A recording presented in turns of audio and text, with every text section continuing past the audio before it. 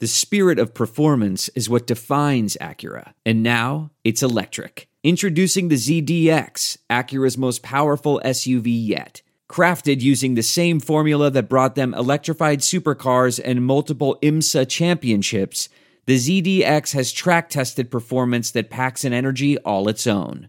Unlock the energy and order yours at Acura.com.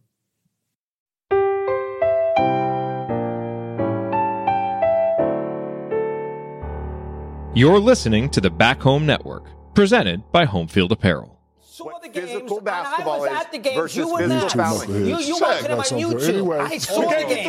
I watched the game.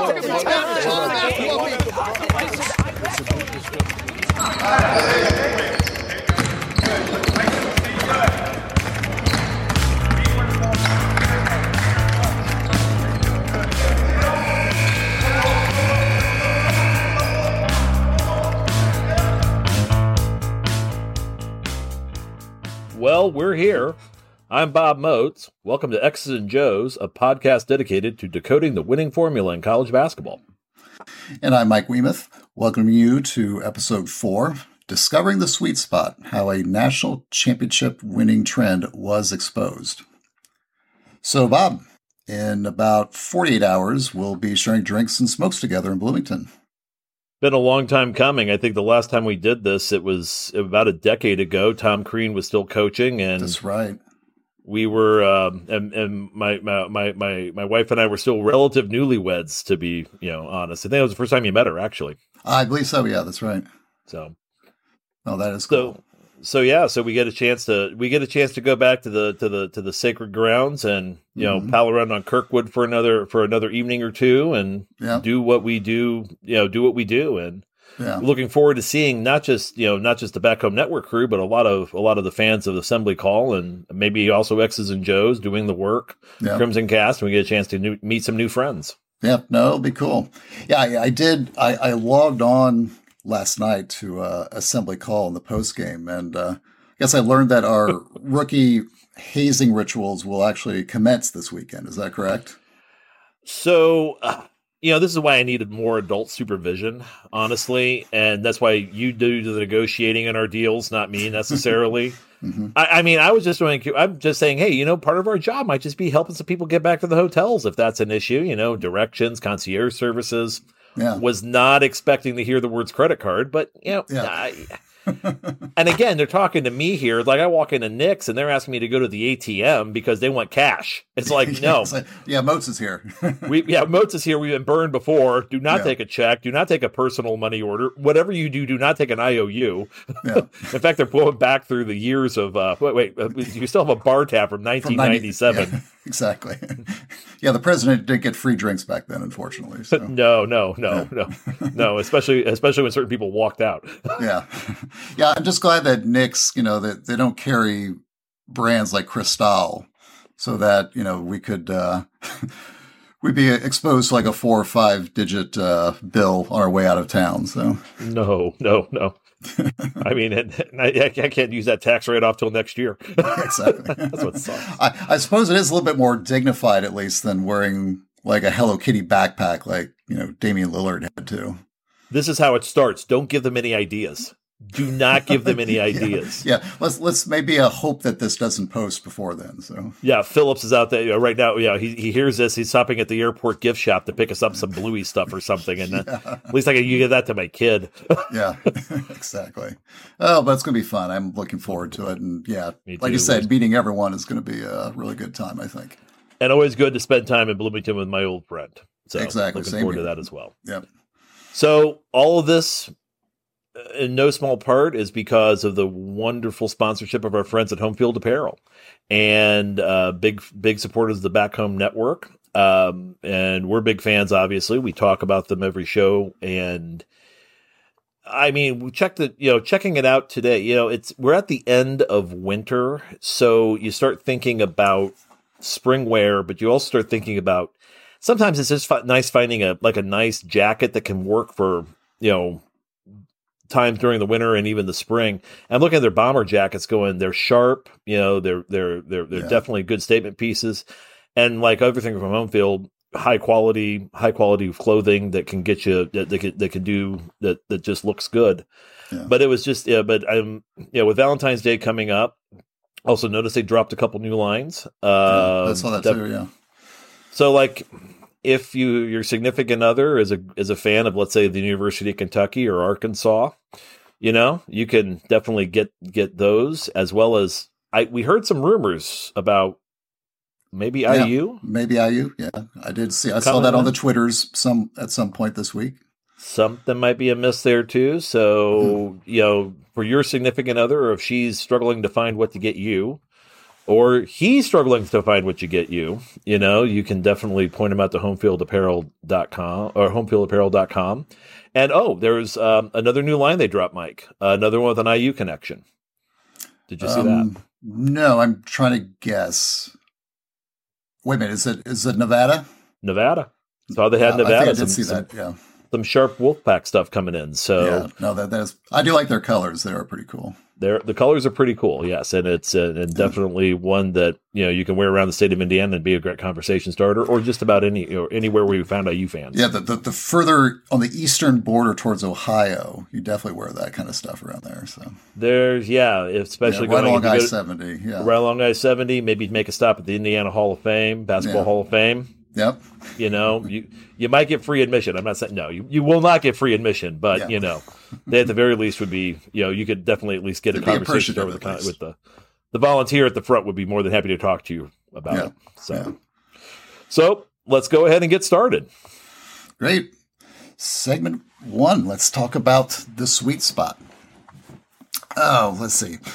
So for this one, I'd say, maybe we'll give a little bit of fair warning for this one. This episode will be a little bit more slide heavy than most of the other ones that we've done. So we'll try to not make it some kind of like John Houseman paper chase lecture. We'll try to make this more of a slow walkthrough of the materials and try to give people a sense of where these concepts actually came from.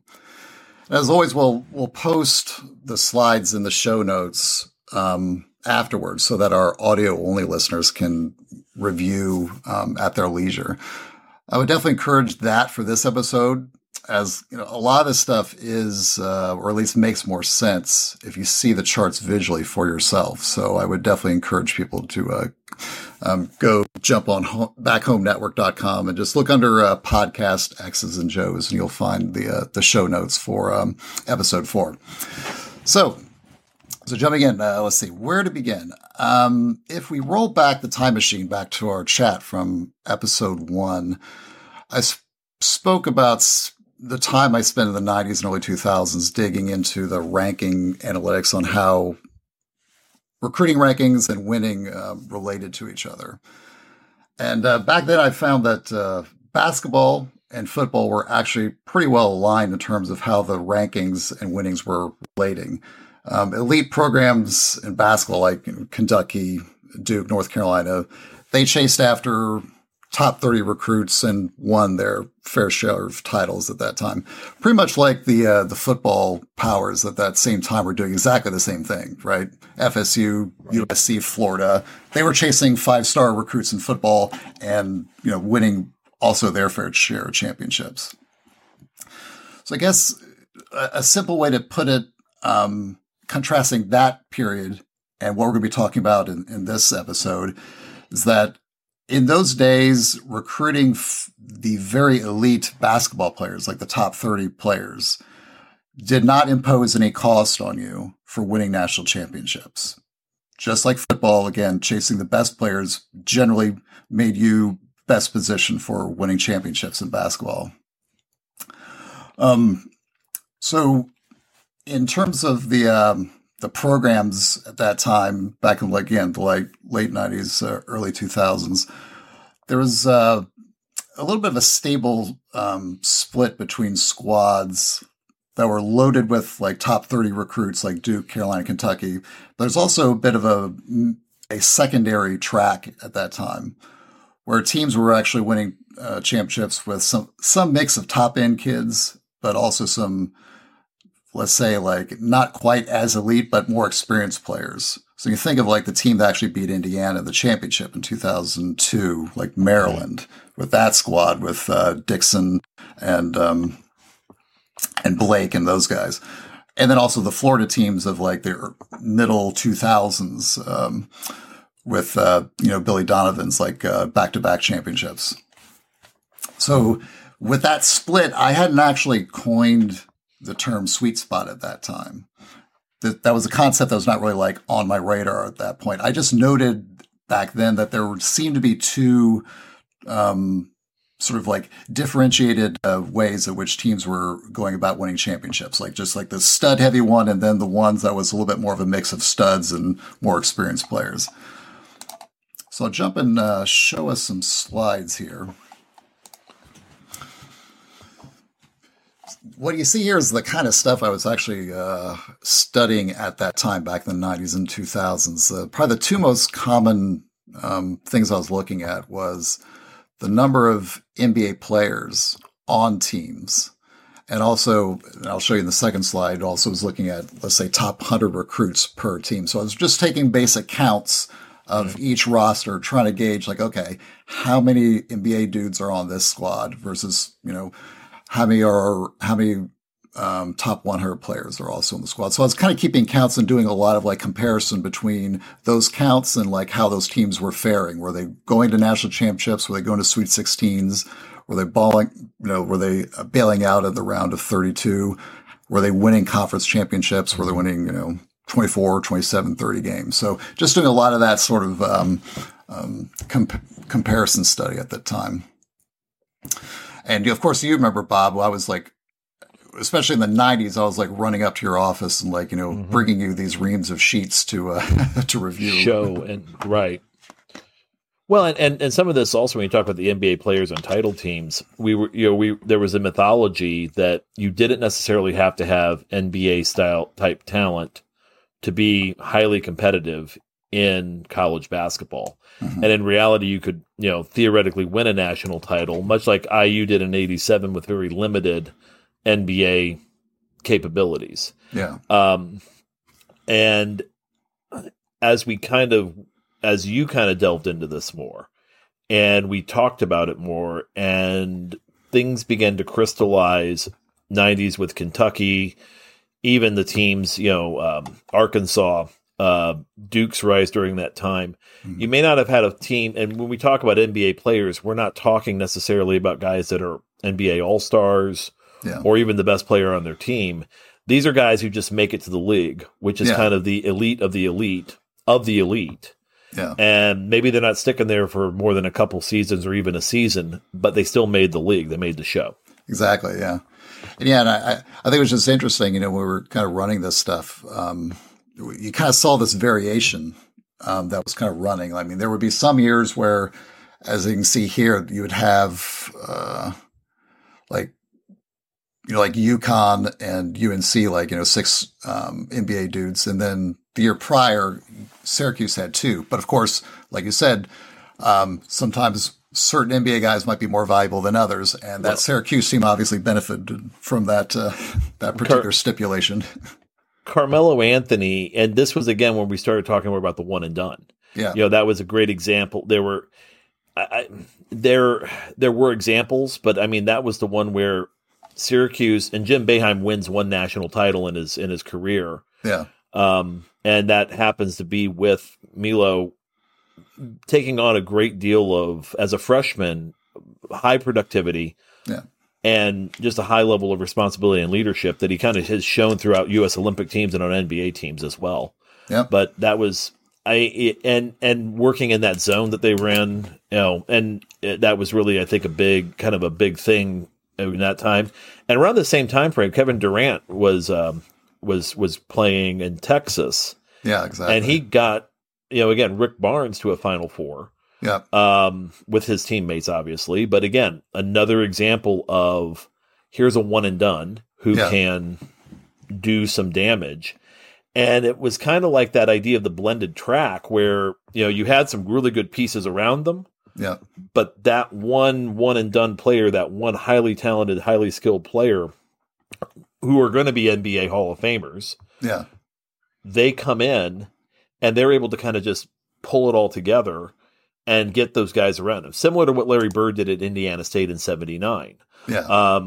Similar to Oscar Robertson at Cincinnati in the 60s. I mean, we could go down the list of team after team after team that had that kind of superstar, that one guy that just kind of made them or broke them. Yeah. And those systems were able to work that way. Exactly.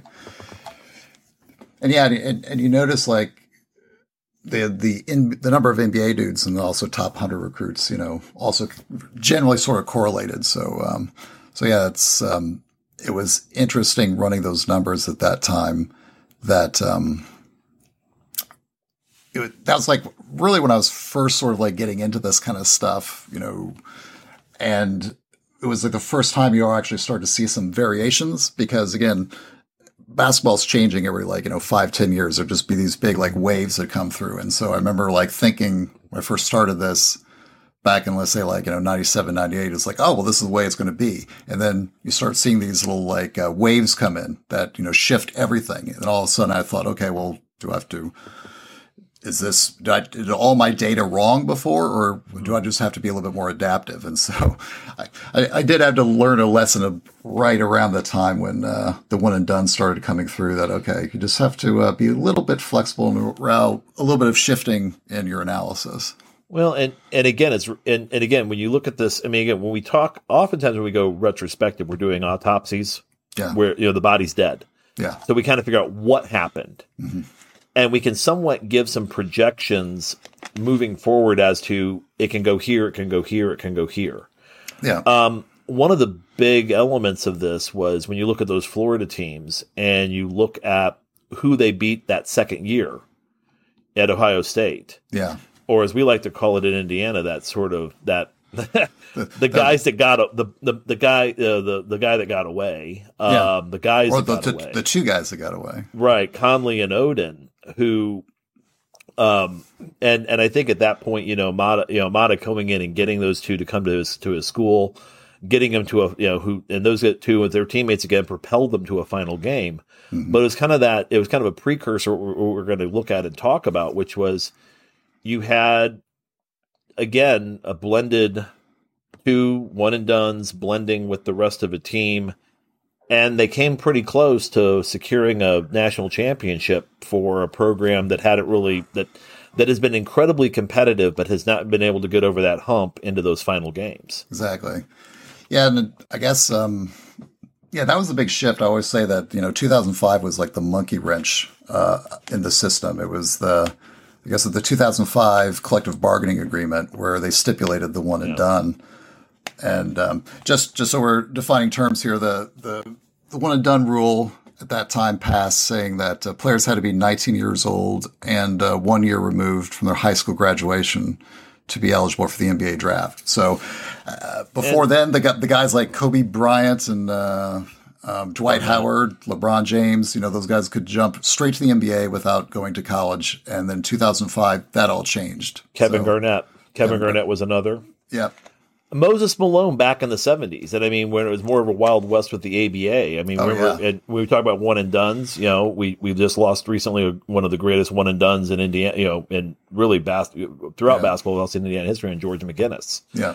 And it was kind of a thought of, why should we have to stay in college when our families, and in George's case, his family needed money and he needed to provide.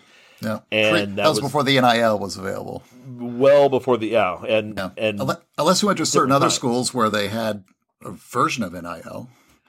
And Indiana got in a little bit of trouble that in the 60s, and they kind of had to shut that down in football, back in those. So that's a whole different conversation, but that'll be an episode like 14 or so. 14. Yeah. It's like NIL and its weird history. Yeah. But back to that point, I guess where you're kind of looking at this, which is, that collective bargaining agreement and the idea that, and it also kind of shifts your top 100, by the way, because now you're adding 10 guys or so every year that had not really been a part of it into the collegiate rankings.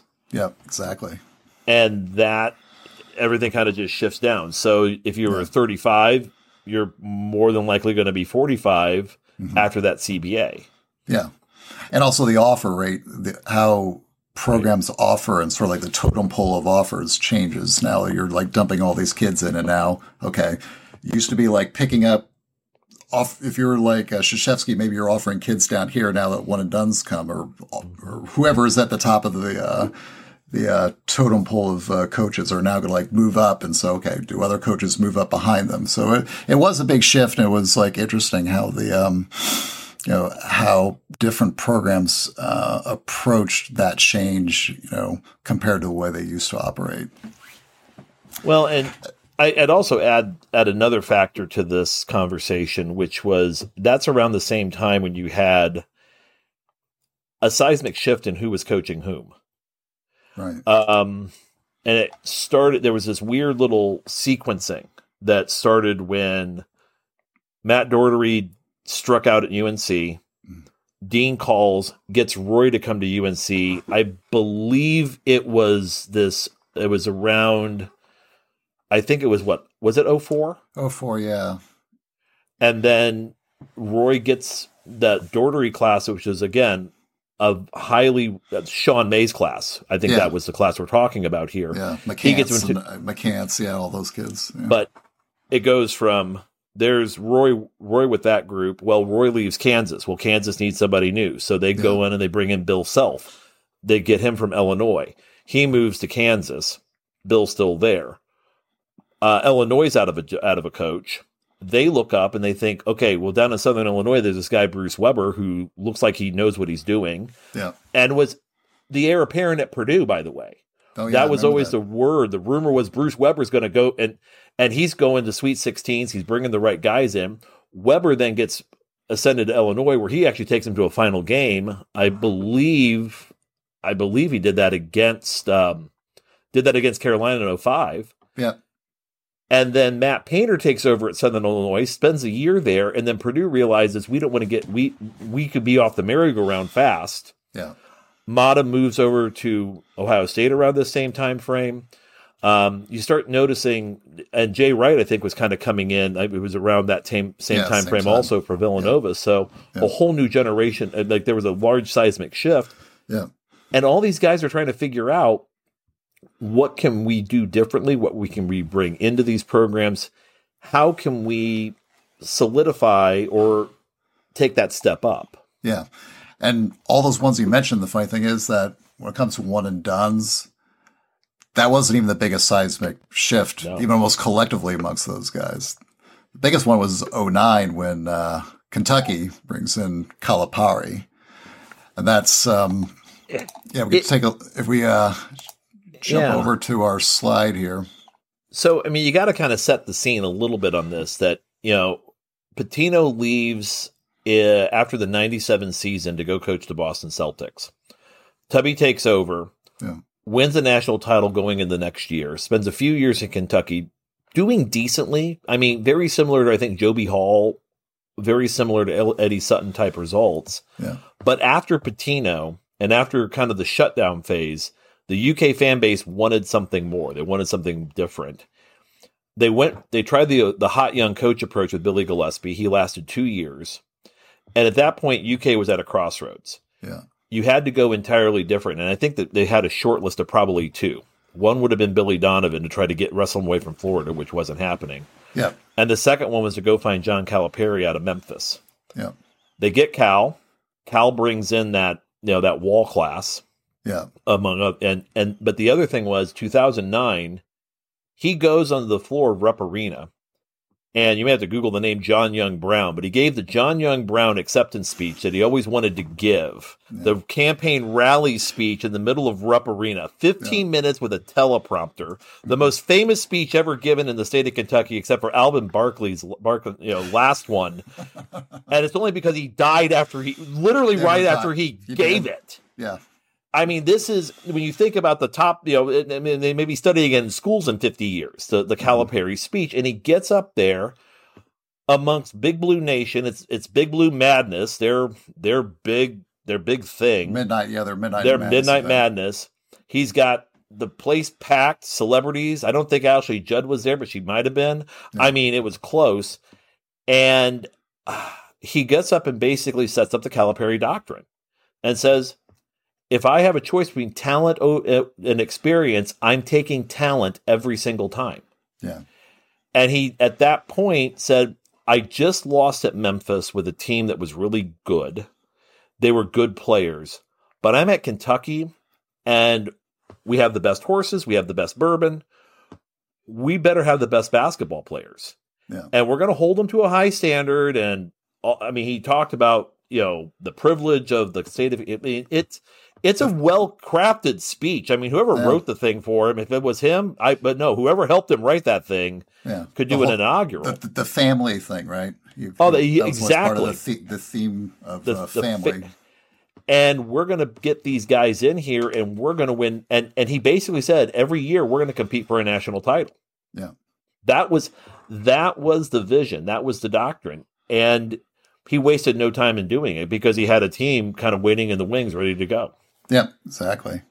Yeah, and it's interesting, we talk about, just how quickly he jumped in with both feet on going after one and dones. Mm-hmm. I mean, 2010 was his first official recruiting class, against Wall, Cousins, Orton, and Bledsoe. So he had 4 right off the bat. And then we compare that, and everyone knows today that, that Duke is obviously a one and done school as well. I think I did a count the other day. Kentucky, I believe, has 31 one and dones in the Calipari era.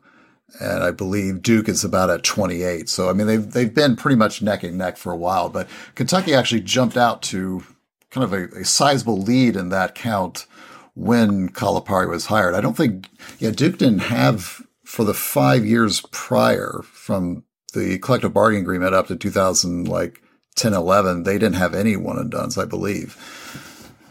So you see this slide.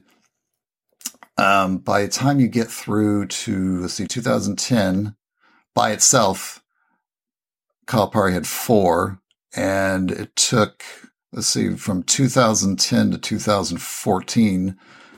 Krzyzewski only took 2. So you can see Krzyzewski was actually kind of slow playing his one and done. Obviously he had availability of those kind of players, but obviously he was still focused on a much more, let's say, senior laden type of roster that he was used to at Duke and, throughout the 90s. Well, and when you bring up Coach K and what he was kind of doing at this time in a parallel track. Around the same time as the CBA, there was also the conversation around USA Basketball.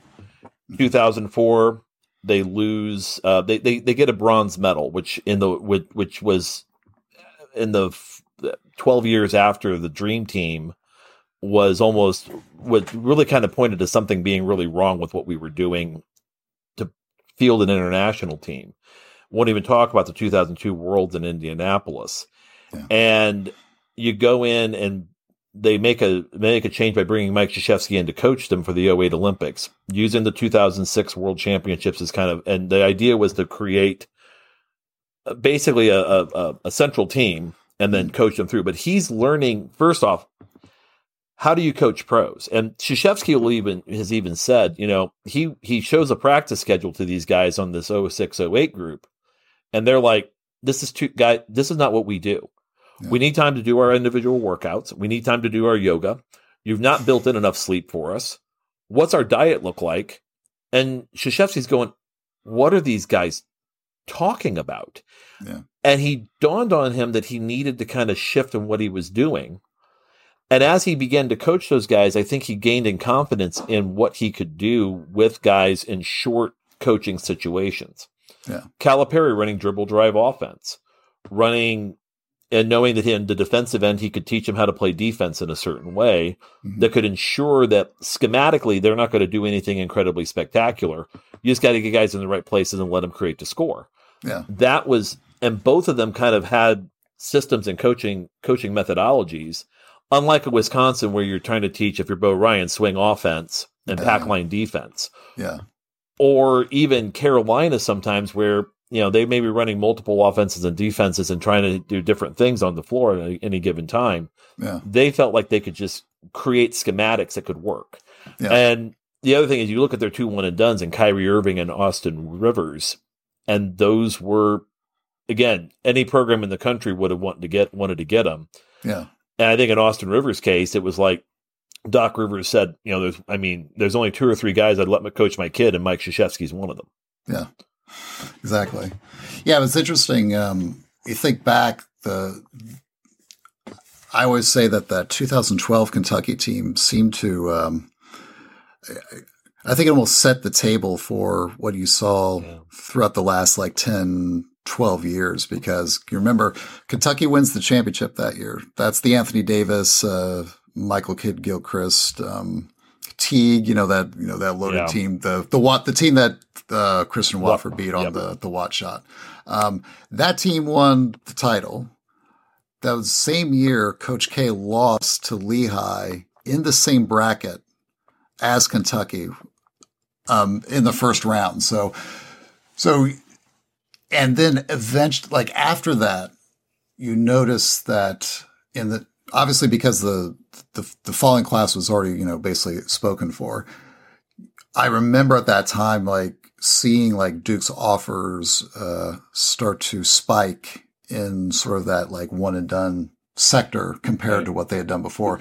So maybe it's maybe what you said, something between his international experience may have tipped a little bit towards some favorability towards some one and done kids.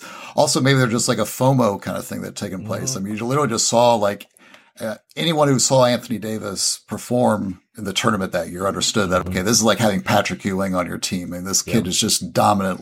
You can barely, Louisville could barely have any offense, within 10 feet of the basket. They're just throwing, floaters all day way over his head to not much effect. So yeah, so I think that's a good, it sort of sets the table for what you saw coming thereafter. And obviously after,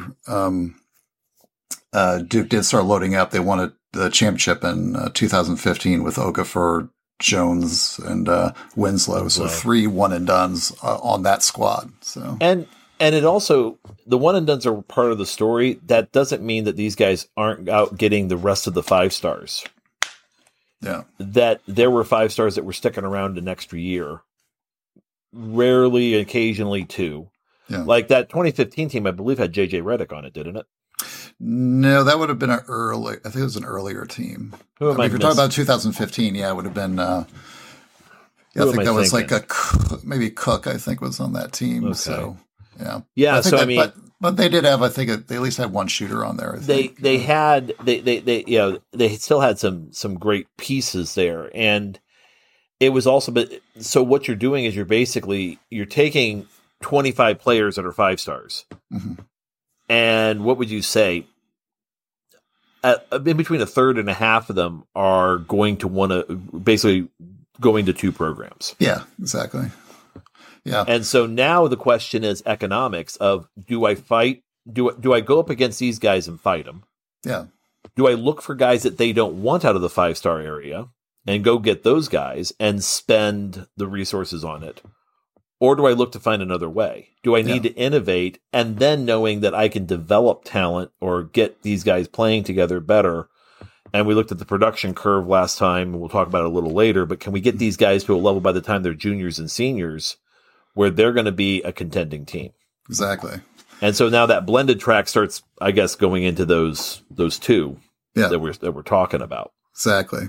I think that sets the stage pretty well for what we'll talk about, especially when we get into segment 3. So, So at least for now, when we come back, we'll take a peek at some familiar programs and examine how they fared in this early one-and-done period. Next on X's and Joe's.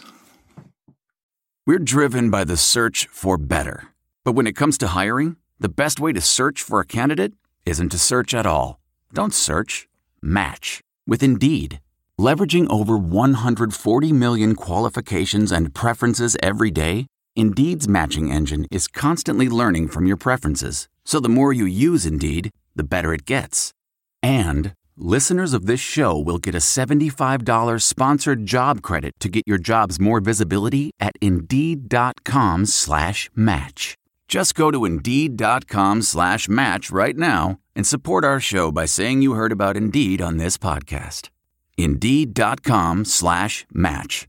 Terms and conditions apply. Need to hire? You need Indeed. Worried about letting someone else pick out the perfect avocado for your perfect impress them on the third date guacamole? Well, good thing Instacart shoppers are as picky as you are. They find ripe avocados like it's their guac on the line. They are milk expiration date detectives. They bag eggs like the 12 precious pieces of cargo they are. So let Instacart shoppers overthink your groceries so that you can overthink what you'll wear on that third date. Download the Instacart app today to get free delivery on your first 3 orders, while supplies last. Minimum $10 per order. Additional terms apply. Well, welcome back. We're going to talk about some, again, really 3 programs and throw a couple others in to kind of just add some flavor, but some programs around that era that were doing some very interesting, distinct, interesting things while trying to compete with what was happening across the board in the game, and doing each one, I think, doing it a little differently. And they were more of a blended track teams in some respects. At least one of them was definitely what you would call a blended track. But each one of them kind of had their ups and downs during that time frame.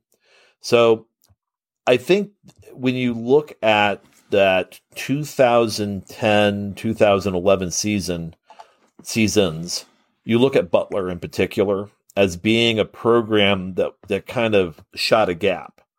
And around the same time, UConn, Duke, they were still, again, UConn was won almost every couple of years in this time frame, running kind of a blended track approach.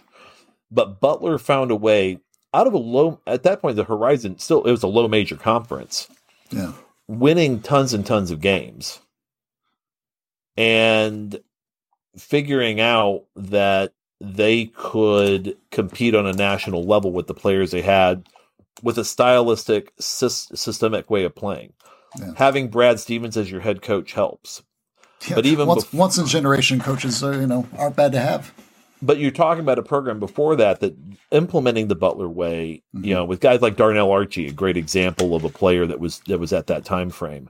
Yeah. Before then, Arch was, doing some amazing, they were able to do things like go to Sweet 16s, for example, and be competitive against some of the best teams in the country in a 6-game tournament format. Doing a lot of, and you throw the magic of a Brad Stevens in with a player like Gordon Hayward, and really learning kind of innovation from an offensive standpoint of, we can run almost a version of continuity ball screen offense. Mm-hmm.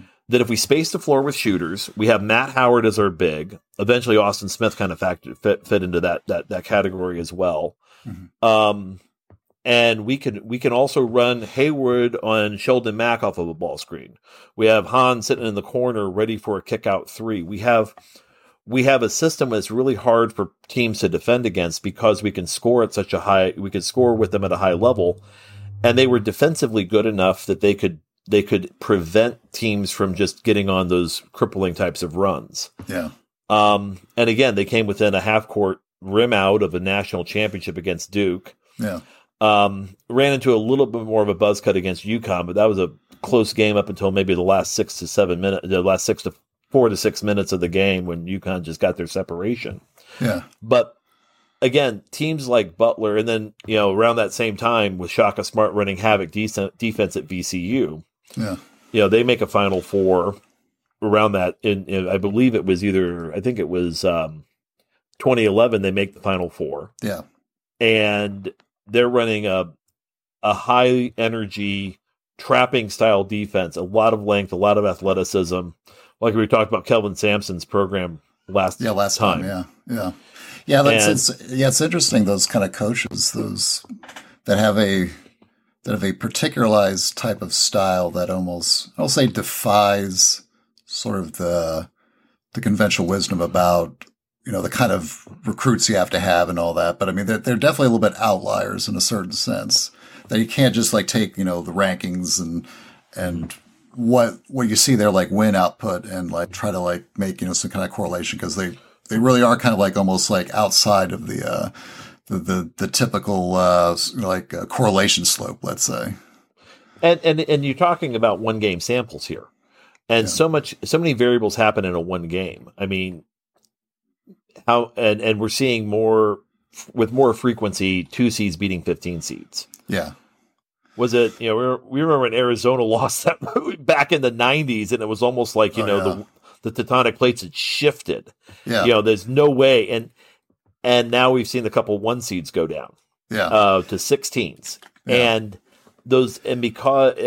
Because you have not just systems, but you also have players getting better and better and better across the board. Yeah. No one really stinks anymore. So those teams were able to kind of build those. Greg Marshall at Wichita State, similar thing as well, where he, again, mid-major program at Wichita State, gets him to a Final Four, nationally competitive, so much so that he actually got the 1 seed the next year after he makes the Final Four. I think it was that 2013 he makes the Final Four. 2014 he gets the 1 seed, loses to an 8 seed Kentucky, who then goes all the way to the final game and almost wins it. Yeah. And so the mid-major breakthroughs in this time frame are kind of, I think, also kind of showing some innovations, showing some different ways of doing things, showing the value of getting guys to play together in a certain way. Yeah. Yeah. And think about a lot of those coaches at that time, like how hot they became, like on the open market. Remember, like when I had the opening, people were talking about Marshall taking that. And Shaka, of course, was like the number 1 offer, I think, for at least like 2 years straight. One thing. You're trying to remember, like when he got the Texas job, how much of an interval between that and his. It was a few years, but he had his pick of the litter. Yeah, he did. And Texas was a good situation, and it just again sometimes things just don't work out. And he was 1 tournament away from an extension. Would you say 1 tournament game away from an extension during the COVID year? Probably. I will say this much about Shaka Smart. I mean, it must have been 7 or 8 years ago.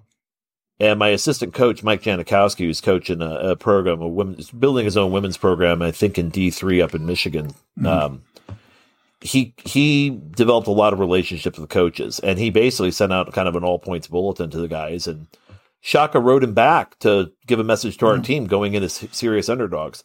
Shaka is great at building relationships, and you find with the great ones, that's what they do. They build relationships, and they do it through coaching. If there's nobody, on their way up, they remember that there's guys also trying to move up in the profession, like Mike was and is still, and doing a heck of a job, I might add. Shaka's doing some great things now where he's, he'll say, look, I'm going to show my support here because these guys are trying to do something and I can help, I can contribute. Yeah. And that's the sort of thing. Again, you kind of look at the mid majors, we guys that rise up in those areas. I mean, Brad Stevens ends up coaching the Boston Celtics. Mm-hmm. Now he's a general manager.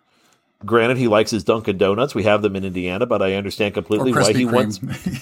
Yeah, that too. And he may just like the traffic more, but I understand why Brad. He's found his place in the NBA. That being said, that was one grouping, and then at the same time, we talked about Matt Painter a minute ago, getting the Purdue job. Yeah. Pretty much mid 2000s. And it was kind of a weird transition because Gene Katie wasn't winning.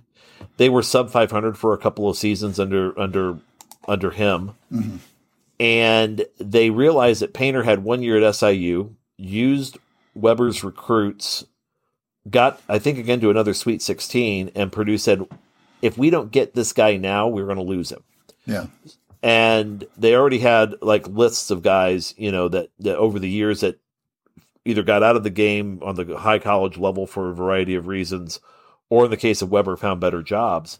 So they decided to put him under a 1 year to almost tutelage of Katie for a year. Yeah, it's like a provisional contract, it felt like.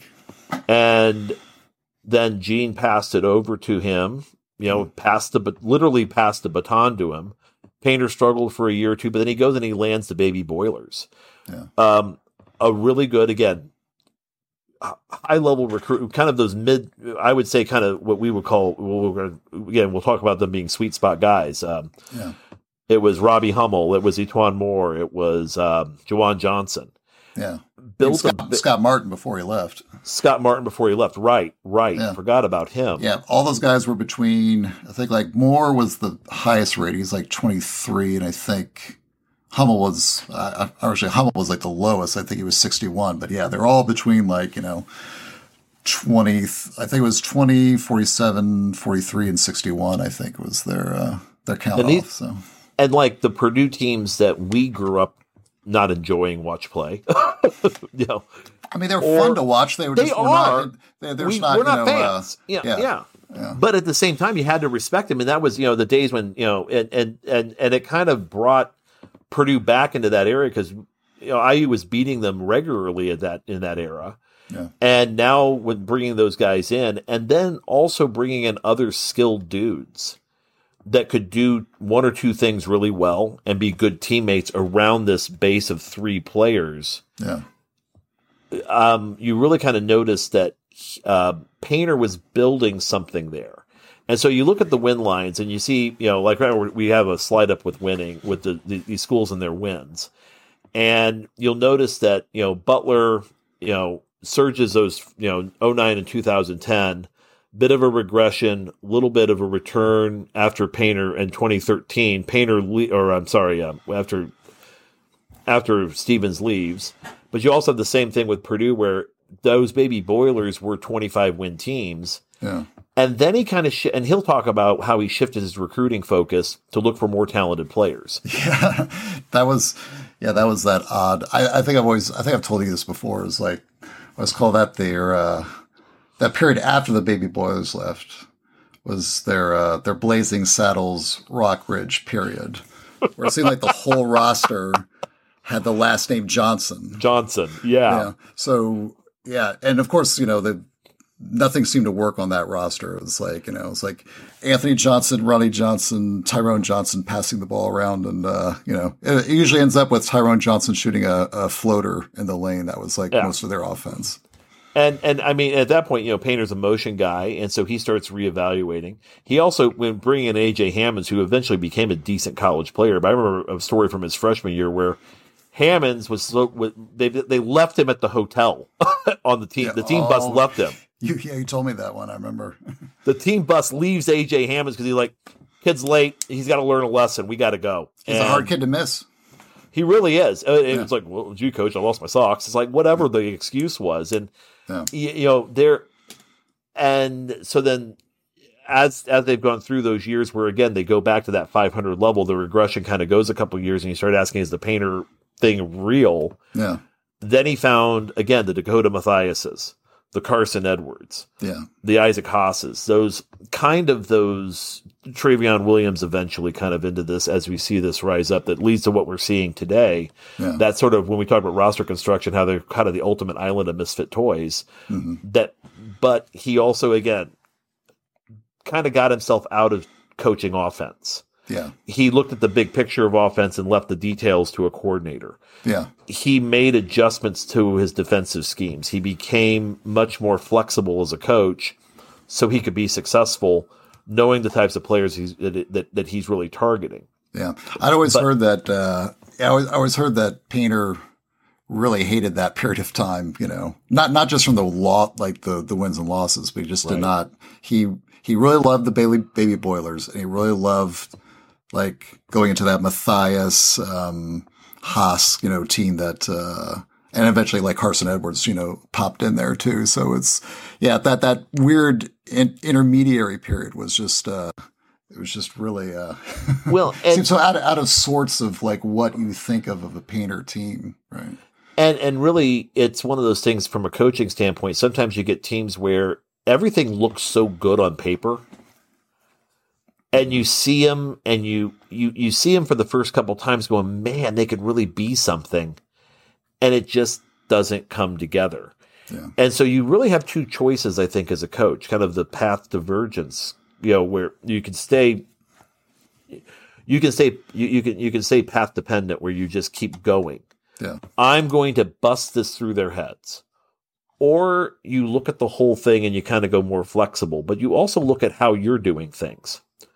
Am I getting the right dudes? Am I getting them to, am I structuring things in a way that's indicative of the kids that I've got? And am I working through that? And to Painter's credit, he kind of surrendered his ego at the door and made the adjustments. Yeah. And not just, and really for him, it was just going back to, I want guys who are going to play my way. Yeah. And we're going to go with that. And I'm going to find guys that have some skill to it. Yeah.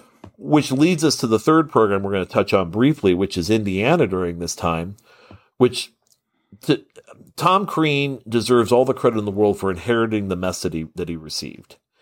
Kelvin Sampson is a different coach today than he was 15, 20 years ago. Yeah. I think in many respects. And I also think that when that team left Bloomington, when Kelvin left Bloomington and Dan Dockage came in and kind of kept things at least going for a few weeks, Tom comes in and he basically has to clean house. And, you know, we talked about Calipari in 2009 stepping out there, given the speech. Crean gave a similar one that was less heralded, but at the same time, he's out there retail politicking. He's out there. He's going to he's going to the barbershop, basically. Yeah. Wherever this guy goes, he's promoting IU basketball. Mm-hmm. And he's doing it on the recruiting trail, too. And so he lands that Watford Hulls Creek class, 2009, and then their wins total go from 5 to 10. Yeah. They deal with a Creek injury. They get Vic Oladipo and Will Sheehy, who were not top 4-star type recruits. They were kind of in that developmental recruiting. Yeah, but Oladipo was at least considered high ceiling. I do remember that.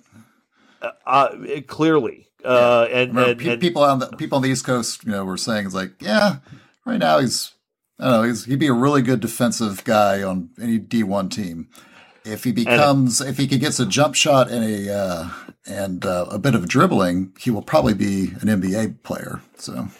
And he got those things, and then landing Cody Zeller. And so then you see kind of in year 4, the ramp up, the shoot up, beats Kentucky with the Watt shot. Yeah. The next year, they're the number 1 overall seed, number 1 AP, number 1. You see the regression, and before we get there, but a lot of this was, he's getting players that, unlike Painter, who gets a core and guys that can do 1 or 2 things skilled around them, he's getting the best possible players for what he can get, and players that he can mold and develop. Yeah. And when he brought the movement in with Farrell, Hollowell, and Masperea and Jurkin, those 4 guys, and said, okay, we've got this thing rolling. And other than Farrell, that class didn't really pan out. Yeah. But he's still, for every James Blackman Jr. and Robert Johnson he's bringing a Jeremiah April and a Tim Priller. Yeah. A wide variance of capabilities, let's say. And even though he ramps up and the team wins another Big Ten title in 2016, almost beats UNC that year. Yeah. By 2017, they kind of, the writing's on the wall, and he was dismissed at the end of that year. Yeah. And so he's running a blended track. So you have, again, a system track by every measurement with Butler and even a VCU and a Wichita State, where you have these coaches who are creating, we have true system players who are coming in. Yeah. You have Purdue that's kind of doing a similar thing, but they know they're getting a talented, they can use a talented core. And then you have Indiana going with, okay, we have 2 and dones and guys like Zeller, 1 and 2 and dones with Thomas Bryant. Yeah. But what we're really missing, but really we're also kind of filling in. We're trying to create a world where we have the 3rd recruit and the 300 recruit, and we're going to get them to play together. Yeah. And so you can look at most every program in the country, Mike, and I think you could pretty much say everybody was kind of in that meld at that time. Yeah. And those trying to figure out how to blend teams together to get them to win like they are today. Yeah. But here were at least multiple programs who could recruit at a high level, and they were doing things a little differently than what we're going to talk about here in segment 3. Yeah. Yeah, though it is interesting. Yeah, and I think I always remember, like, just before we go into segment 3, like another little bullet point I remember at the time was noticing that class that was sort of like the hub of that like IU team was like Watford, Creek, Hulls. Like Watford was 45, Creek was 58, and Hulls was 74. So again, just another like hint about like, okay, well, where are a lot of these guys falling in terms of the ones that are really like either turning programs around or actually significantly contributing towards, national championship caliber rosters. And you can look at those 3 years of recruiting, those 4 years of recruiting, and know why Indiana was the number one team in the country just based on that data. Yep. And it was just getting enough. It was just that sustainability piece that just, I mean, how close Indiana was under Tom Crean is unbelievable. Yeah. So we'll move on, and after the break, we're gonna go to the programs that were a little more successful, a lot more successful, as Mike's going to walk us through that shift in who was winning and how they were doing it. Achieving a gorgeous grin from home isn't a total mystery with Byte clear aligners. Just don't be surprised if all of your sleuthing friends start asking, "What's your secret?" Begin by ordering your at-home impression kit today for only $14.95. Byte clear aligners are doctor-directed and delivered to your door. Treatment costs thousands less than braces. Plus, they offer flexible financing, accept eligible insurance, and you can pay with your HSA FSA. Get 80% off your impression kit when you use code WONDERY at Byte.com. That's BYTE.com. Start your confidence journey today with Byte. I normally find bras to be so uncomfortable and constricting, but Skims has changed that. You know I love Skims underwear, so I finally tried their bras, and Skims has delivered again. Skims bras are worth the hype for the amazing shape and support they give, but what I wasn't expecting was how comfortable they are too. I've tried so many bras in the past, and the main issue that I have is that they weren't supportive enough, to the point where they felt slouchy. I love my Skims wireless form bra because it's so comfortable and supportive. The older I get, the more I care about actually being comfortable in what I wear every day. And with my wireless form bra, I no longer have to sacrifice my comfort for the support I need. Shop Skims bras at skims.com, now available in 62 sizes, 30A to 46H. Plus, get free shipping on all orders over $75. If you haven't yet, be sure to let them know we sent you. After you place your order, select podcast in the survey and select our show in the drop-down menu that follows. All right, welcome back to X's and Joe's. I'm Mike Weemuth, my co-host Bob Moats. We're in segment 3. We're going to discuss 2016 and beyond. So we're going to walk through a little bit of what happened at that time period and start to discuss specifically how I arrived at the notion of a sweet spot and some of the models that you'll typically see me post about on Peegs or social media or elsewhere. So if we go back in that time, if you remember, right after Duke won the national championship in 2015, both Kentucky and Duke went on a little bit of a rut in the NCAA tournament. Typically, at that point, Duke and Kentucky were both like, full scale, with both feet in on one and done rosters, or one and done heavy rosters, let me say. And as time was going by, you saw, Duke lost in, the Sweet 16 in 2016, lost to South Carolina in the round of 32 the next year, Kansas, the Elite Eight, Michigan State, the Elite Eight after that. And then on Kentucky's side, of course, they lost IU in 2016, the Sweet 16. 2 years later, they dropped by K-State into the Sweet 16 and lost to Auburn the next year. So basically, these teams were losing to typically more experienced rosters, teams that had like some balance of talent but also experience. So I remember noting at the time, it seemed like there was a divergence was seeming to be coming about in terms of the performance of one and done heavy teams after Kentucky and Duke had both won those early championships.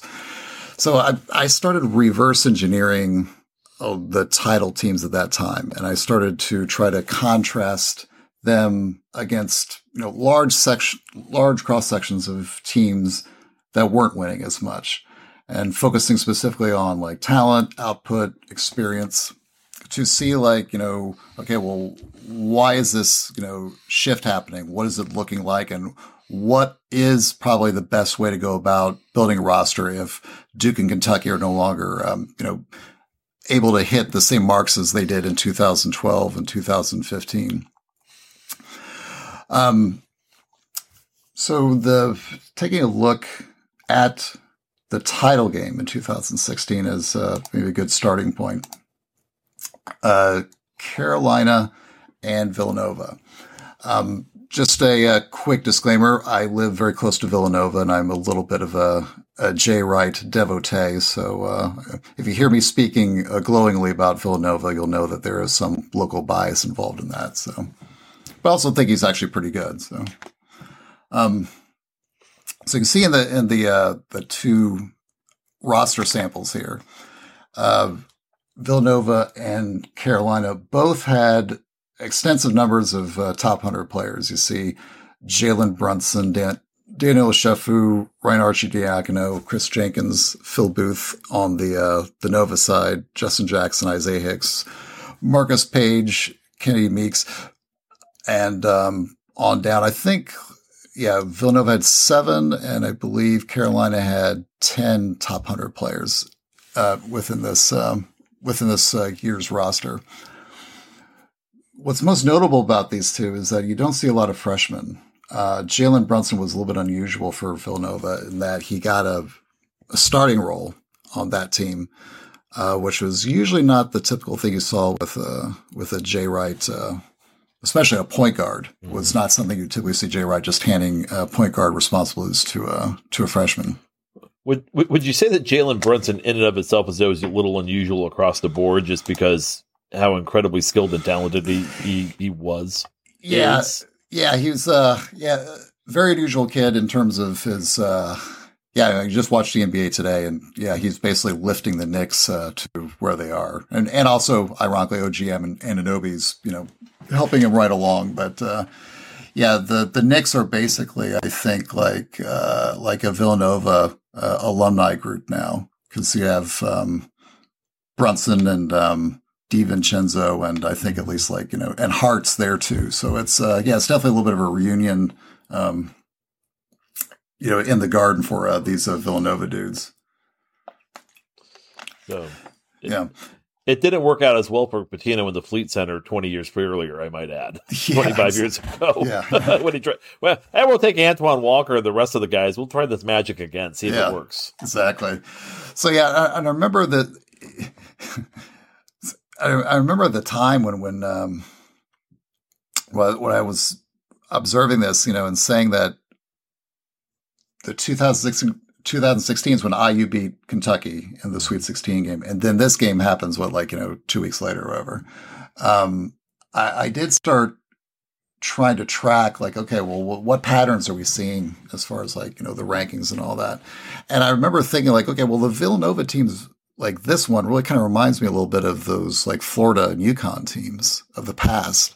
You kind of notice say Ochefu and Arcidiacono and Jenkins and Booth and those guys. Okay, well, a lot of them, they're not in the top 30. They're kind of clustering around the 40s, 50s, 60s, 70s areas. And even on the Carolina side, you saw that a little bit too. You see Page is just, within the 30s, at 28, Johnson, Meeks, James, a lot of those guys. So again, it was, I was just starting to notice that, looking back, I'm starting to piece these teams and sort of string them a little bit together and saying, that old secondary track, which I had noticed, which was not Duke, Kentucky and Carolina in the past. Maybe this Villanova team is a little bit like those old teams. And maybe this is just the reemergence or sort of the old secondary track basically trying to take over and become sort of its own primary track. Mm-hmm. And so I was looking at this sample as and I was really starting to like, dig in the numbers even more heavily. And I remember the Carolina team was a little bit unusual in a sense that they were not a one and done program at that time. You remember, Right. I believe Roy Williams has only had 7. Or UNC is in total only had 7 one and dones in their time compared to like, again, Duke had 31 or Kentucky had 31 and Duke had 28. And so, so I think like last week when I was collecting all this information for this pod, our friend Bo Haynes, he texted me. He said, I watched the last pod and it was interesting. You're talking about, the sweet spot and all that. But what about those Carolina teams? Like, maybe like take a look at them again, because they seem to be a little bit not like, the one and done Kentucky model, but they're definitely not quite like the sweet spot model either. And so, and I vaguely remember like, a lot of those Carolina teams were kind of unusual in that they had kids that were in the top 30 during the one and done era that stayed, guys that would, did stay until their juniors and seniors who were like ranked 15th. And you see in this like sample too, I mean, like they have 5 guys in the top 30 that are not freshmen and were significantly contributing to a national championship team. And Bo had said, I think we're going to call that the utopian spot. And yeah, go ahead. And to throw in on that, it's utopian because if you're looking at this, you're seeing this, that it's just how stacked that UNC team was. Mm-hmm. And to add on to it, they're the last team we've seen since then that's been as big across the board. That you look at the sizes and the lengths of these players. They had excellent guard play, but you just had more size, 6'7", 6'8", 6'9" at the wings, versus what you're seeing in right now where you see a lot of teams that are winning with 6'3", 6'4", 6'5", 6'6". Yeah. And they weren't a great shooting team from the perimeter either, if I recall correctly. What, Carolina? Yeah. Yeah, they were on every night except when they played Indiana. There was that one night where they actually hit threes, and I remember that night well. So we all do. We all do. And so that was, but they were just built differently, and it may be that utopian moment where it's kind of paradise lost at the end, isn't it? Yeah, exactly. Yeah, it's just it did seem like, that was sort of like the whole ebbing of the old model. Like when guys did stay for 4 years who were like, top end guys, sort of like the Hansborough sort of type of players that Carolina always seemed to bring in, which was, again, differentiated from what Kentucky and Duke were doing at the time. So so just note on the video, it's at 104:57. Bo, I did actually mention you, and I gave the proper citations, so I don't expect to get any lawyer notes from Louisiana about improper use of of intellectual property. So. And because we're covering a bar tab, we can't send you any money. Exactly. Yes. Yeah, don't ask for anything, right, for the next week or two. Yeah. Month. Yeah, I remember writing at that time, I think I posted something like on the pages that it seemed like Jay Wright, Billy Donovan, Jim Calhoun had fashioned what I called an attainable secondary model that didn't require you to jump in against, the Krzyzewskis and Calipari's of the world to try to, grab recruits to, build a championship roster. So I think I actually said at the time, it's like you need to get near elite players to compete for titles as a minimum. You don't necessarily need the elite. And as that split was going, I remember like after Nova won that second title in 2008, while the rest of the one and done programs, again, were continuing to fail in the NCAA tournament and underperform. That was, I guess, would have been like April 2018. I first posted the idea of the sweet spot. It was the idea that there is this sort of like secondary alternative that basically falls in between both the one and done model of programs and basically just everyone else, just like, 95% of other college programs that can't get good enough recruits and just have to settle for what they got. So yeah, I remember, I had to show in numbers, like what I was actually doing and like what, how this actually presented itself.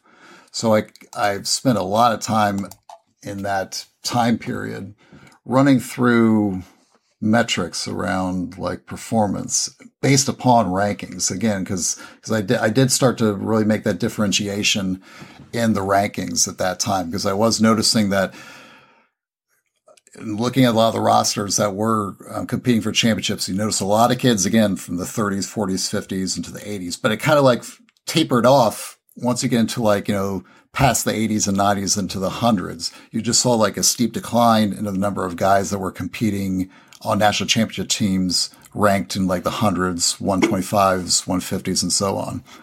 On the other end, I saw that the rate of kids leaving early really seemed to taper off around the 30s. And so I figured like, okay, maybe just like identifying and sort of solidifying a zone that differentiates, this sort of like middle area between the one and dones and the everyone else. So that's when I first, kind of placed sort of, these guideposts at 30 through 80 as, just a starting point. Again, it doesn't mean that like, when a kid's rated 29, that, it's impossible for them to be a sweet spot kid, or if they're rated 80, 81 or above. Again, when I talk about the rankings in terms of, like using like, these ranges, it's really about concentrations versus like guarantees. The sweet spot kids that, I've heard other people say, well, that, the sweet spot is 30 through 80. It's not technically exactly right. It's 30 through 80 is where you find the most sweet spot players. But it's not exclusive to them. You can find sweet spot players just about anywhere, but generally speaking, if you're trying to target players that are most likely to compete for national championships, that zone is really where you need to be shooting. And I'll show you exactly what I'm talking about, right up here. So yeah, I first jumped into the 2016 recruiting class and started to do some data polls on performance. And the first thing I looked at was the box plus minus, the peak scores. And if you remember from episode 3, we talked about box plus minus. It's basically just it's an output measure of points scored above the average player over the course of 100 possessions. So it measures offense and defense. Yes, right? It is a cumulative between offense and defense. So it is a total measure of performance for players. Exactly. Yeah.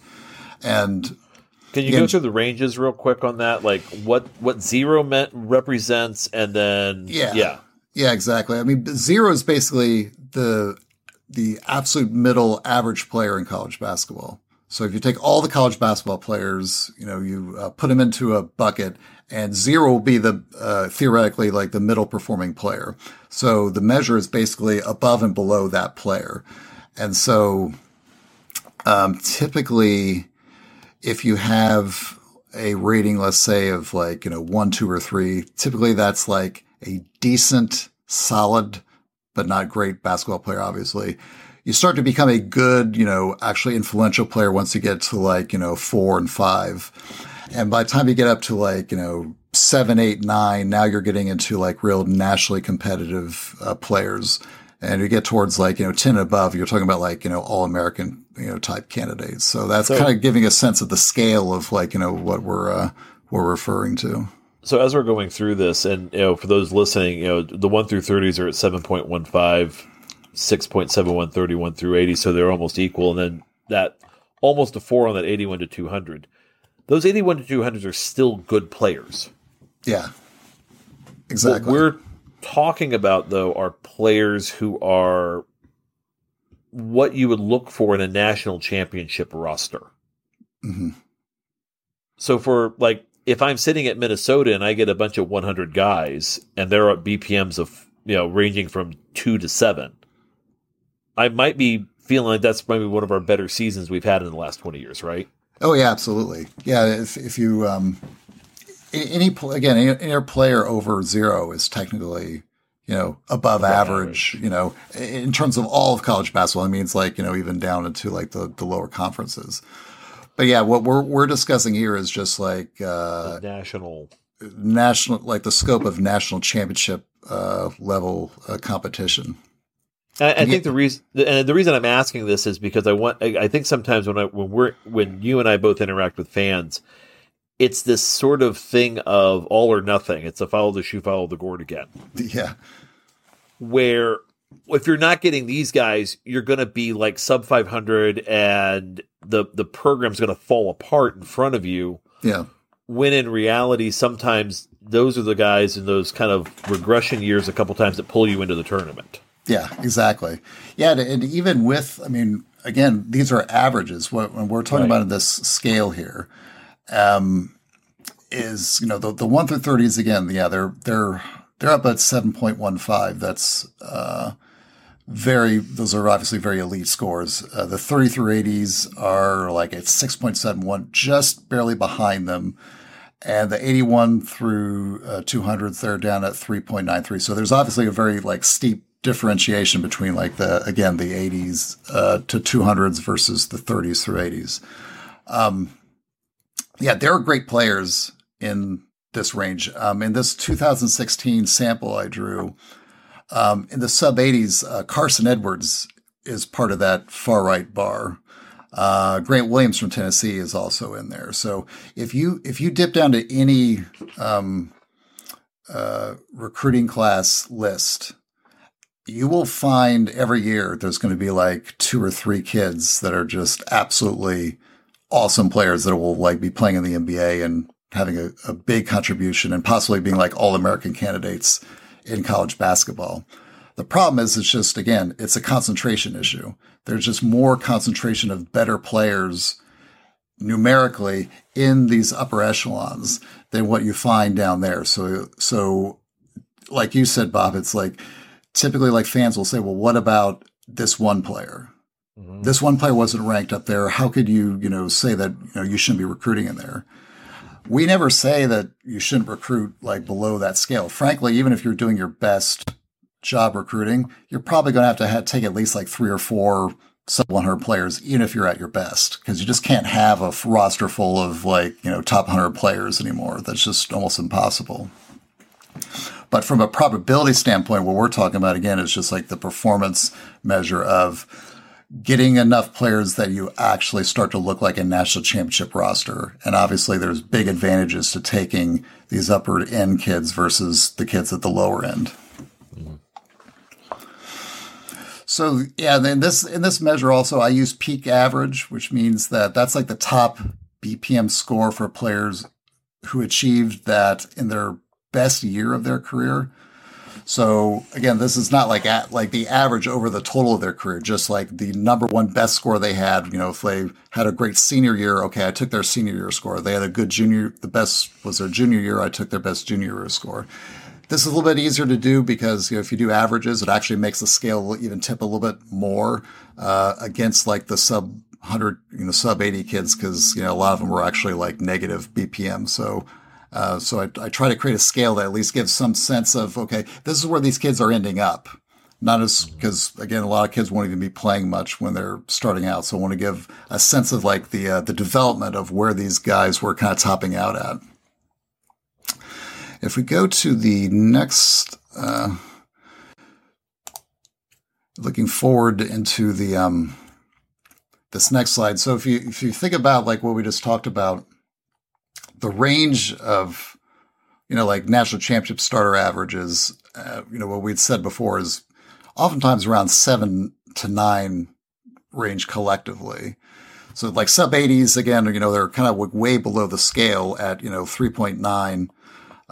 So they're kind of way off, the pace of what you would need to participate on a national championship roster. So that's sort of the strike against like the sub 80 recruits. On the flip side, is the experience question. So this is a 2016 recruiting class by their seniority. Basically, did they make it to their junior senior year? And in this scale, you see that the 1 through 30s only made it to their junior senior year 20% of the time. So only 1 in 5 players made it. That means 80% of those players were jumping out early. And with the one and done, obviously, is one and done rule having a big role in that. The 30 through 80 kids were staying until their last 2 years, 78% of the time, and then the 80s to up to the 200s were at 82%. So we pretty much have an 80-20 rule here in practice. Yeah, a little bit of Pareto distribution. Exactly.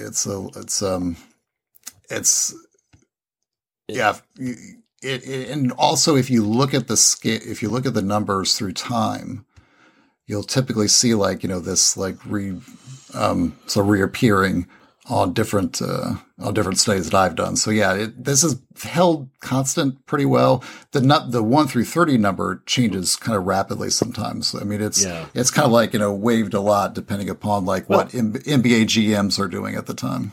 And what's in the class? I mean, you may not have, or what's on the international scene. I mean, you're talking there are 64 draft spots or 32 NBA teams, 64 spots. Not everybody, and you're talking 30 players. All of these guys who are going one and done, I think, are expecting to be drafted. Yeah, exactly. Yeah, that's it's crazy. What the number I was looking at the other day is that, just the number of players that used to be drafted back in 2009 versus today is quadrupled.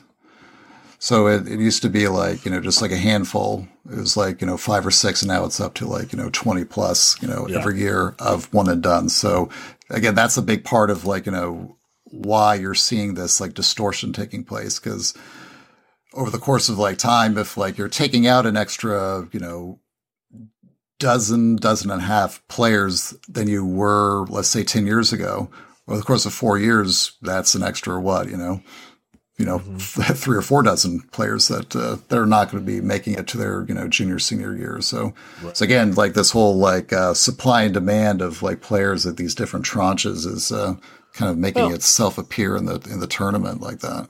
And you also, again, even with the one and done, you have kids like Blake Wesley who is a one and done. Also, Trae Young, who's probably the best example of someone who is further down the rankings. Yeah. So you get that variance too, but those are more exceptional than they are by rule. Exactly. Yeah, but if we look at the impact here on the why this is a problem, let's say for teams recruiting heavily in one and done area, this slide here indicates the 2017 to 2023 national title starters and the percentages that they had on their squad in terms of their junior and senior year participation. And in this, you see that basically all the teams are at least above 60%. Again, looking back in the one and done slide, you saw that it was just 20%. So at a minimum, the teams that are winning a national championship are 3 to 4 times more likely to have players that are staying until their junior, senior year. So that's a huge distortion between title winning teams and sort of the one and done pool. And I just want to throw in real quick that Sure. When you start talking about NCAA teams that are winning national championships, you look at minutes distribution by the time you get to the final game, and I can't really think of a time where the bench was really being utilized at a really high level. You may get one player here or there, but you're running your 5 starters 30 minutes plus more times than not. Yeah, exactly. Yeah, and it's also just the advantages to seniority. I mean, aside from just the physicality part of it, obviously, just the mental facet of it is that they're just more poised. Oftentimes, they're more experienced, and why you saw so many times in those late tournament teams with Duke, with Kentucky, failing against teams that again had just as much maybe physicality, weren't as maybe as skilled, but we're able to sort of like D them up with more experienced and at least within the same neighborhood of athleticism as some of those teams. Better connected, more Exactly. things at the table. The nuances of reads are easier when you play with guys for a couple 3 years. Goes back to the international question where it's like you throw a bunch of NBA guys out there versus a bunch of international guys. That international team may have played together a lot longer. Exactly. And so that's one of those issues that you run into that we've seen over the last, really since the 70s. Yeah, exactly. Yeah. And so, if you think in terms of the numbers, like the 70% of the title winning starters are staying until their junior and senior year. And that's a near perfect match to the 78% of the 30 through 80 range kids that were staying until their junior, senior year. So you see this like mismatch developing. The top 30 kids are out of step with winning titles due to a huge experience gap. And then the sub 80 kids are likewise out of step due to a talent performance gap. But the 30 through 80 kids are a near match statistically for what you see on national championship rosters. And then when you actually go through the actual list of players, just go on like sportsreference.com, check out the national championship winning teams and just look at, the roster, and you can see like their RSCI number, their ranking, and you see how many times you'll notice that, okay, there's a kid that's rated 40, there's a kid that's rated 60. You'll just see this like pattern develop. Especially after you get, into the last 10 years or so of the teams that are winning championships are just loaded up with these middle range kids. Yeah. Individual level, this, what we're showing you here is just like, what it looks like just as an individual player. It's basically the same thing you see with a team. We used a similar slide back in our last episode, but this is Jared Butler. He's, I guess you would say, kind of a representative example of a sweet spot kid. He's, kind of rated around the 80s, 90s area. He was on the Baylor's championship team in 2021. In the sample, you see the first year starting point against the one and done average. He is below theirs. He's at about like a 3.9. The one and done BPM average is typically around just above 6. So I think it's like 6.15. And then the sub 100s, typically you'll see them down at like, 0, 1, or 2. And so you see the sweet spot kids are above the 100 kids as a freshman, but they're still below the one and done kids in terms of their output performance as freshmen. But the advantage obviously is that as time goes by, the one and done kids leave. Their development stops in college because they're only there for a year. Their development continues in the NBA. The sweet spot kids, their development still happens at their school. And because of just the typical slope of basketball development for players from freshman to sophomore, especially, but as sophomore to junior and so on. The talent advantage of the one and done top 30 type kids is basically overmatched by the experience advantage of players ranked just that one step below them. A kid ranked in the 30 through 80s on average will generally be a greater benefit to NCAA title winning than a top 30 kid. Top 30 one and done type kid due to that maturity advantage. Again, the one and done players, the top 30, they will typically over the course of their career be better basketball players. But again, they're being better basketball players in the NBA, and they're not staying around long enough to actually become the kind of players you see typically on national championship teams. The sub 100s, again, just for the most part, with few exceptions, just can't quite get up to the performance level of those sweet spot kids, because, just of the talent disparity, despite staying just as long, if not longer, than some of the sweet spot kids. As we're looking at, and again, as we're kind of going through this whole process, it kind of reminds me as well that when you start talking about those 8, those juniors and how many of them also after a national, like Adama Sanango comes to mind last year for UConn, jumping to the draft. Yeah. And right now also, one thing that we're going to be looking at also, I know Mike's definitely in this, I think about it a lot, how this COVID year is impacting the junior year. Oh, yeah. Where you have now super seniors for the first time in college basketball. And a year from now, things could be maybe not, they could be a little or a lot different depending on those guys matriculating out. Like that Galloway Leal class that's going through right now, the Zach Edey class, the question is what happens to them after this year going into next. Yeah, exactly. Yeah, it's hard to say. I mean, it's like it has thrown like this huge weird air bubble into the normal process of players coming in and going, but also just their development and teams sort of like having some reliability in their staffing. Right. Well, and I mean, from a developmental standpoint, some of these teams and programs some of these players lost almost not a year, but they lost a significant portion of travel ball time. Yeah. As we're coming through this group here. So the question about talent regression is throughout the game. Trust me, when we're talking about 5th, 6th, and 7th graders, we're seeing some differences, some stuff that's just not like 5 years ago. I've got kids who are good still, but they're not as game experienced. And maybe not as complete as they were when I was working with 5 seasons ago. Yeah. So we're all having to adjust at every level of the game. Exactly. Yep.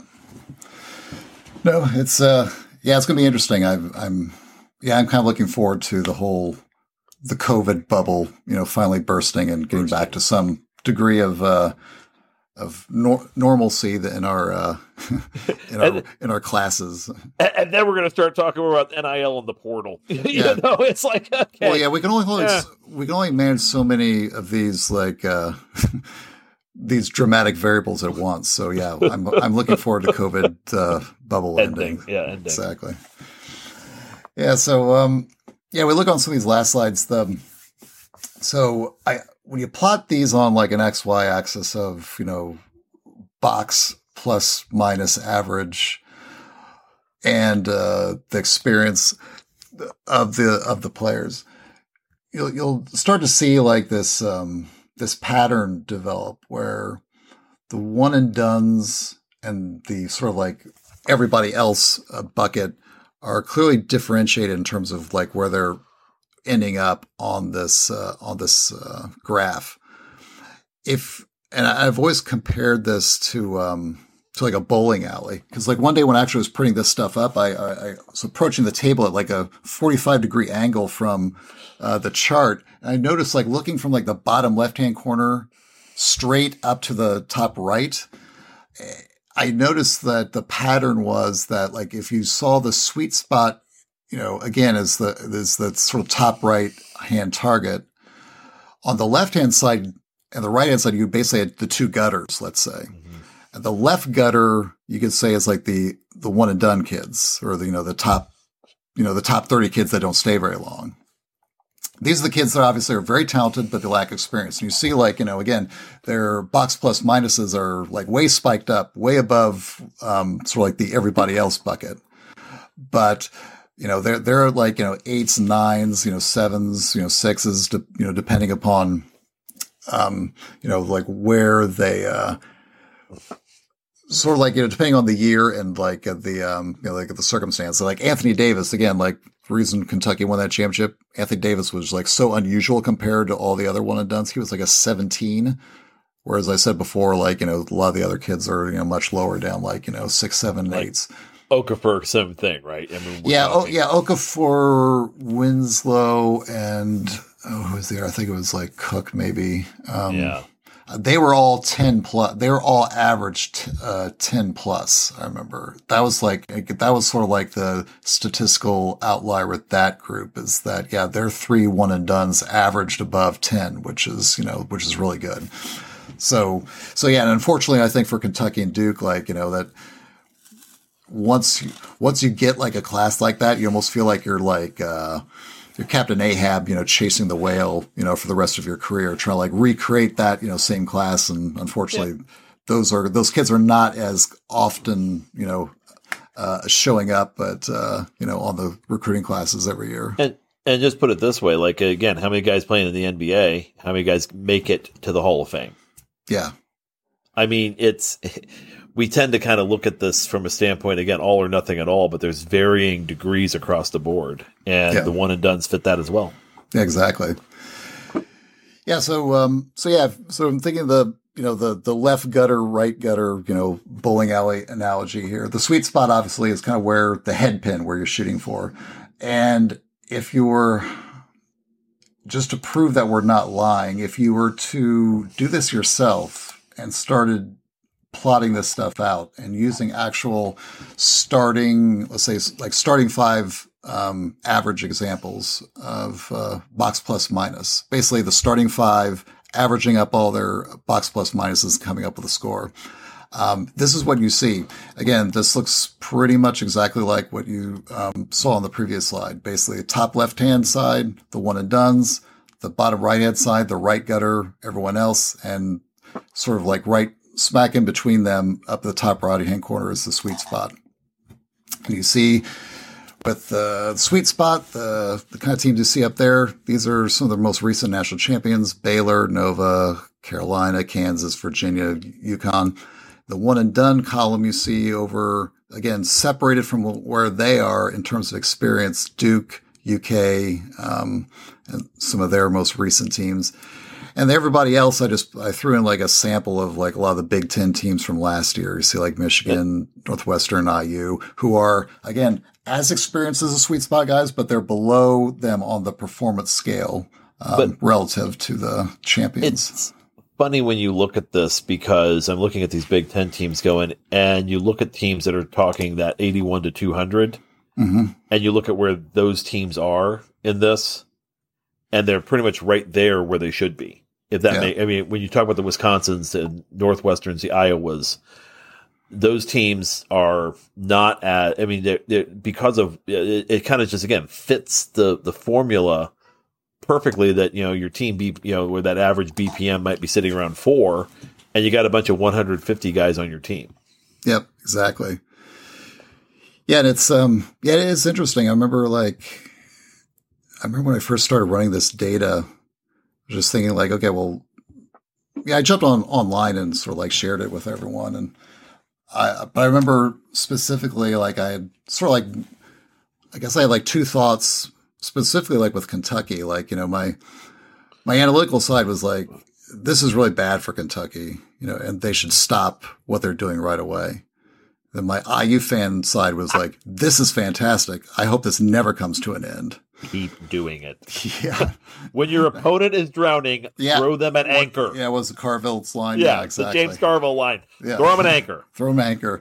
Yeah. That I was actually like years ago. I was like thinking maybe I should go on Rep Rafters under like an assumed name and just like encourage it, saying, guys, I've done this amazing research, on like the one and dones, and what Calipari is doing is like absolutely amazing. We should not stop doing it. I think we should just go ahead and have like a full, Logan's Run version of roster construction. Just like as soon as you get done with your freshman year, I'm sorry, son, we don't allow sophomores at Kentucky. So please step into the portal on the right.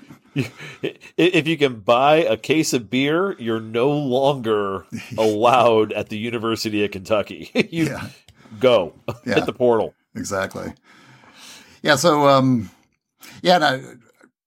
I'm sort of looking forward to, I was like plotting these every year. And so I just keep like adding more and more, but it's just interesting that it's been kind of pretty consistent. Like you just have these 3 plots. Obviously there are teams that sort of like come in the middle, but if we're talking about like a heat map, this pattern is pretty much what you'll see, either like looking back and compared to like what you see in like the roster rankings and things like that. And again, the asterisk on all this is something weird can always happen. Yeah. When we talked about UK, being differently built this year, and if they can find a way to win 6 games, or what if Florida Atlantic hits an extra shot, sort of thing. Something out there can happen, just kind of like the long shot horse wins the Kentucky Derby. Yeah, exactly. Yeah, and it's that's what I say about like this kind of work is that there's no there's no consistency to it over time. I mean, like I always say that all these things that I find that I study, it's like, okay, you've got like 10 years of whatever this is. It'll be like this for a period of time, but then, the next wave is coming and it's going to turn your analysis around. So now you're pointed this way and you have to start like analyzing, these variables instead of the ones you used to. And we have to sometimes not focus too much on the bright, shiny object because you're talking in 10 years, you're talking 40 Final Four teams. Some weird stuff's going to happen. Yeah. And it has. And the point is you just can't look at the bright, shiny object, see it as a trend. Now you can look at it and say, how did that happen? Yeah. And you can look at a Shaka Smart like we talked about earlier. Yeah. Or you can look at what Dusty May did at Florida Atlantic when the bracket breaks. And that's just a tournament. We're not even talking about the weirdness that happens during a regular season or, when you have Evansville going into Rupp Arena and beating a University of Kentucky one-and-done team. Yep, exactly. Yep. That stuff just happens. Yep. Yeah, sometimes, Dusty, Shaka, and all those guys, it's those Battle of Agincourt coaches beating the Verdun coaches. Exactly. Yeah. Yeah, exactly. Yeah, and this Final Slide sample, I try to sort of like measure looking now and looking back in terms of the participation of top 30 players on title rosters. And so again, going back to those times where we're talking about around before 2016, this sample is 2009, 2012. The 4 national championship teams starters during that period, 16 of the 20 starters were top 30 rated players. So you like from the Carolina, Duke, UConn, and Kentucky teams. You see like Hansborough, Shire, Singler, Walker, Araki, and then all the Kentucky kids from the 12 squad. So again, 80%, if you think about this as like a sort of barrier to entry, like, where are you having to get your players to win national championships? You look at this, it tells you, man, if I'm not getting a majority of kids in the top 30, I'm kind of screwed. Now, if you go forward to today and where we sit now, the top 30 rated starters on title squads from 2019 to 2023 is now 0. So in that time period, what we're talking about before, there's literally like a 180 that is, taken place, by the basketball gods saying, okay, before you had to have these top 30 kids to even have a chance to compete for a national championship. Now, not only do you not need to get them, there may actually be a penalty for taking too many of those kids. And that's again where we talk about, the influence of the one and dones, teams taking on too many kids that don't have quite the right balance of experience and talent, and those upper tier squads really suffering again in the tournament against those teams that do have a little bit better balance in terms of the talent and maturity. So, in other words, if Dean Wormer's looking at this and looks at Plutarski, he says 0.0. and I'm just thinking about, looking at Flounder and saying, inexperienced and talented is no way to go through life, son. Yeah, exactly. It's like, let's maybe reevaluate it. But again, it just shows how dynamic this is, shows how much things have changed, and it also shows how other programs have innovated their way through this, through recruiting, through development, through whether it's system, whatever they're doing, getting kids to stick, basically getting riding that line of the highest level of talent you can ride with staying the longest period of time. Exactly. Yeah. Yep.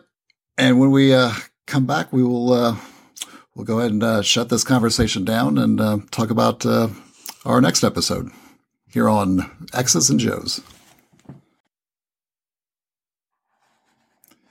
All right. Welcome back. Bob, any final thoughts? Going to be great to see you again. I would just caution everybody again, looking at this, come to your own conclusions, obviously. I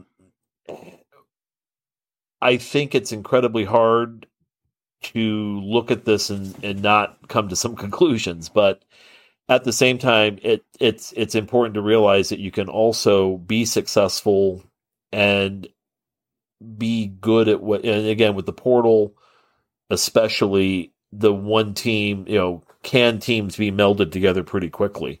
Yeah. It's going to be something we're going to be watching very closely. So, yeah, exactly. Yeah, the one question I probably get most asked about, like this notion of the sweet spot, what teams should be doing in terms of building championships. Probably the one big the one big dragon that's like sweeping across the plane to destroy all this research is going to probably be the portal.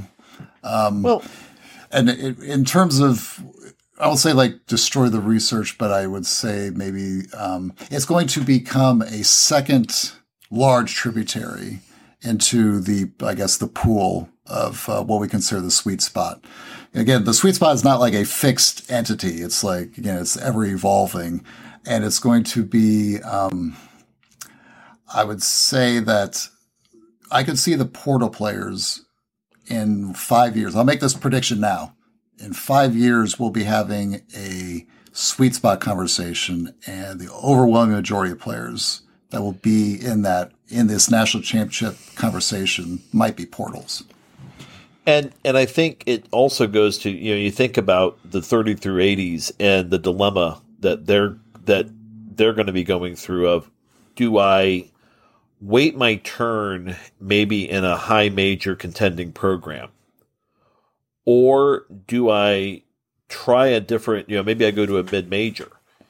And that's my kind of thought here of, and maybe try to just test my chops so I can at least keep playing, and then I can transfer into a program that's more my fit, if that makes sense.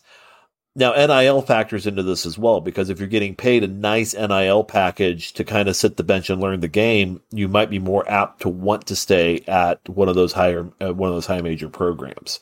Yeah. But the other question is, then how, it's going to require coaches who know how to manage players well. Yeah. Guys like Mike Woodson, guys like Matt Painter, both know how to do that in different ways.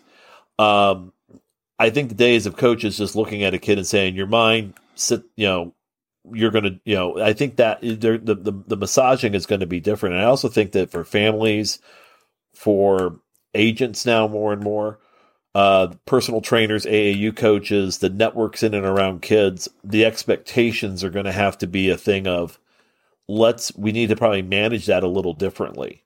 Yeah. And maybe it does come down to, if you think, again, let's look at Blake Wesley as a great example of this. He picks Notre Dame. Notre Dame picks him. He goes one and done. Yeah. It was a good fit for him. So on that note, we'll look forward to seeing hopefully a few of you this weekend. Yeah, absolutely. Don't order too much on the bar tab that we're apparently going to ask to set up. Hey, listen, I'd love to be able to wear a false mustache, but I'm already kind of screwed. So we'll get you a wig. Don't worry, Bob. I got that Les Nessman pulling up the curl. I just see it going. So, again, special thank you to Bob Thompson for the music and sounds that you hear on this show, and John Ringer of Ring Design, that's 2Gs.com, for designing the logo and the artwork that you see. Great. Yeah, in our next episode coming up probably about 2 weeks, Bob and I will be discussing rivalries, where they come from, how they operate, and what makes them so much fun in college basketball. So this endless conversation was brought to you by the Back Home Network. Be sure to check out all the great BHN content, including Assembly Call, Doing the Work, and Crimson Cast on YouTube and at backhome.network.com. Until next time, I'm Mike Weemuth. And I'm Bob Moats. Have a good one, everyone. Take care. Happy Groundhog Day.